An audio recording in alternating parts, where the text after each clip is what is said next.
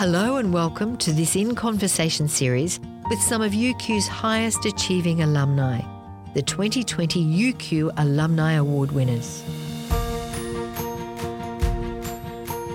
My name is Madonna King and my guest is Rob Caslick, who is the CEO of Too Good Co. And Rob has been awarded the Vice-Chancellor's Alumni Excellence Award. He graduated from the University of Queensland in Mechanical Engineering in 1998, undertaking officer training in the Royal Australian Navy.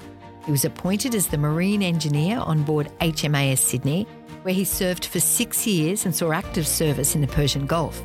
There, as part of the UN-sanctioned blockade in the Second Gulf War, monitored shipping out of Iraq and searched vessels for contraband.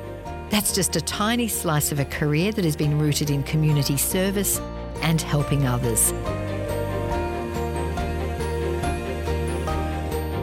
Now, I'm not even sure where to start, but you come from this tiny place in North Queensland. You lived at St Leo's College on campus. How was that influential in shaping what you later did? So I went from an all-boys Catholic boarding school to all-boys Catholic campus at St Leo's. What I loved about Leo's is the camaraderie and the mateship. And I think that kind of really set up a strong sense of community. And those Christian values of thinking about others and supporting others has always been with me since I started school. So let's come to your graduation and your time on board the HMAS Sydney. Tell us about one of the most interesting days there.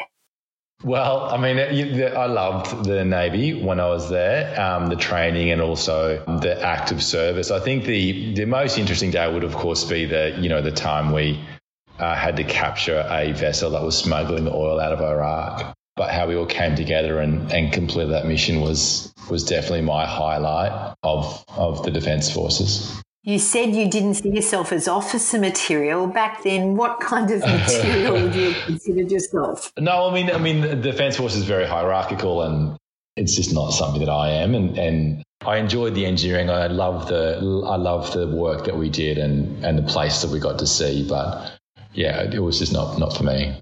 Well, you set up Australia's first organic soup kitchen serving the homeless in Sydney's King's Cross.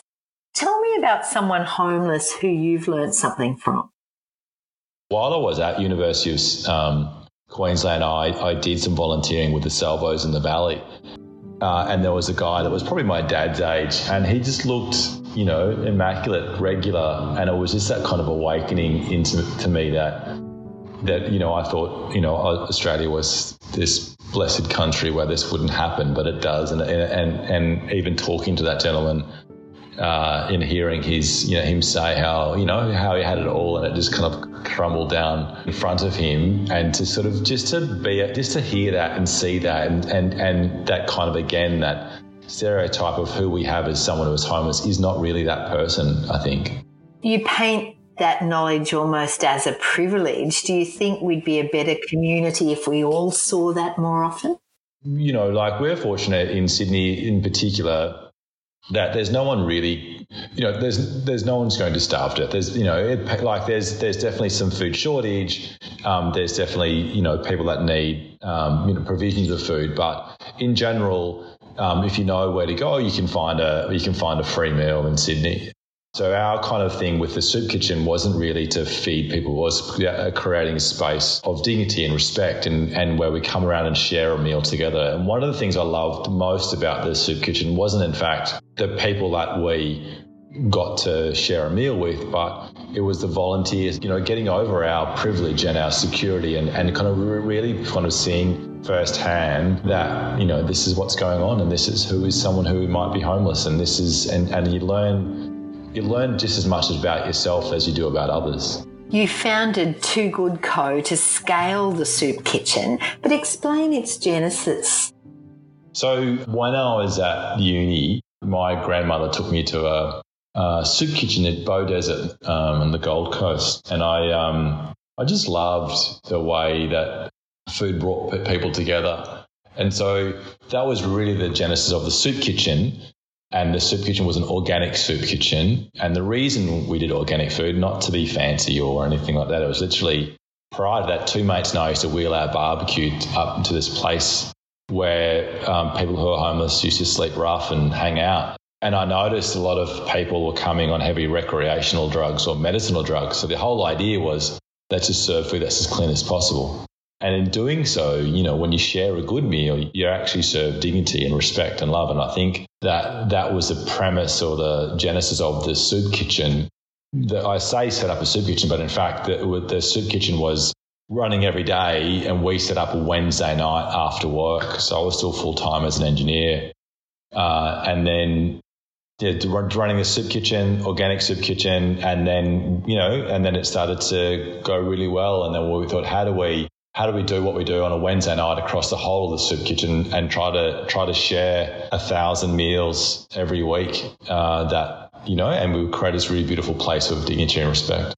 So what about it do you think has attracted the support of corporate Australia? Because there's demand for that charity dollar for a whole lot of important causes that you've been very successful in roping in. Yeah. So when we first launched Too Good, I ended up just randomly dropping off some meals to a women's shelter. And it turned out, and then, you know, the women kind of in the shelter loved it, and another women's shelter reached out and wanted some more of those meals, and another women's shelter. And I said, what's going on here? You know, why women's shelters? And then I looked up this lady who was a domestic violence consultant, just found her on LinkedIn, went to meet with her and told her what I was doing. And then she gave me some really interesting tips. But the very next day, she wrote me this letter. And the letter talked about Lisa arriving in a women's shelter in Sydney. She arrived in the middle of the night with very little belongings. She had 2 children, and she was given this toiletry set. But for her, it wasn't the fact that it was, you know, she had no toiletries. What was pivotal in her healing process was that someone had gone to the effort of wrapping this beautiful box in cellophane and tying this purple bow. And the fact that someone had gone to the effort of neatening that bow demonstrated that she was of value and worthy. And she said when people think about domestic violence, they rarely think about what was missing in that relationship. And the fact that we'd gone to all of the efforts of collaborating with some great chefs and making the packaging as best as we can kind of really demonstrated to that person that you're worthy of this love, and we do everything we can to create the most beautiful and the most jar filled with love for the woman in the shelter. And I think that's kind of why it's definitely why we focus now primarily on women's shelters and women who have gone through domestic violence in particular. And that kind of first started to resonate with the corporate Australia. It was about the same time Rosie Batty was Australian of the Year. And so there was a kind of a really nice little link there with what we were doing.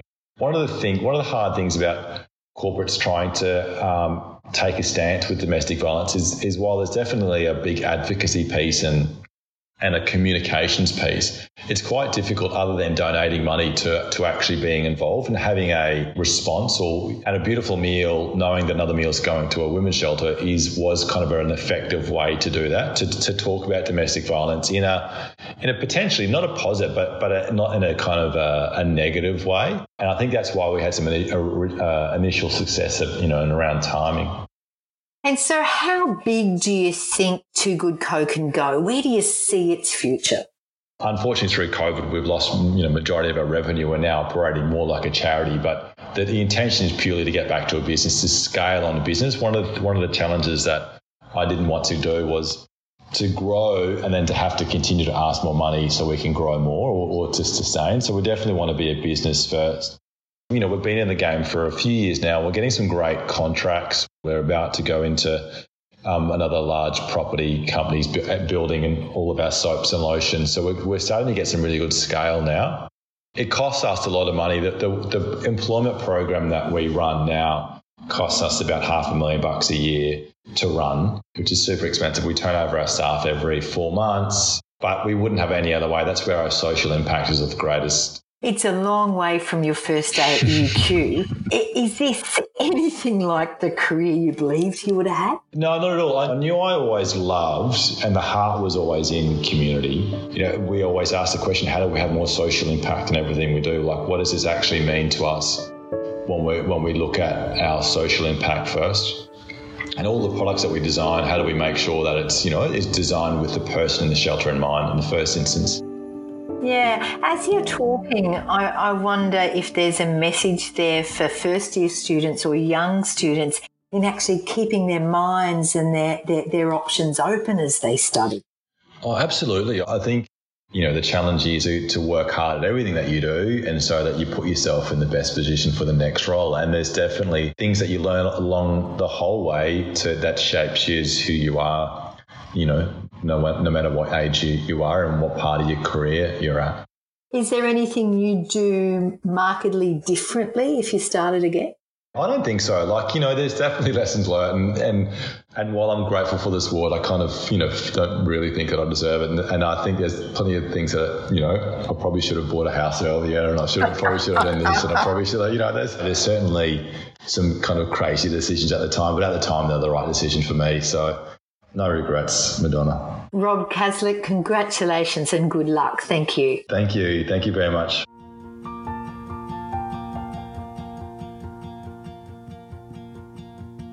We hope you enjoyed this conversation with UQ Vice-Chancellor's Alumni Excellence Award recipient, Rob Caslick.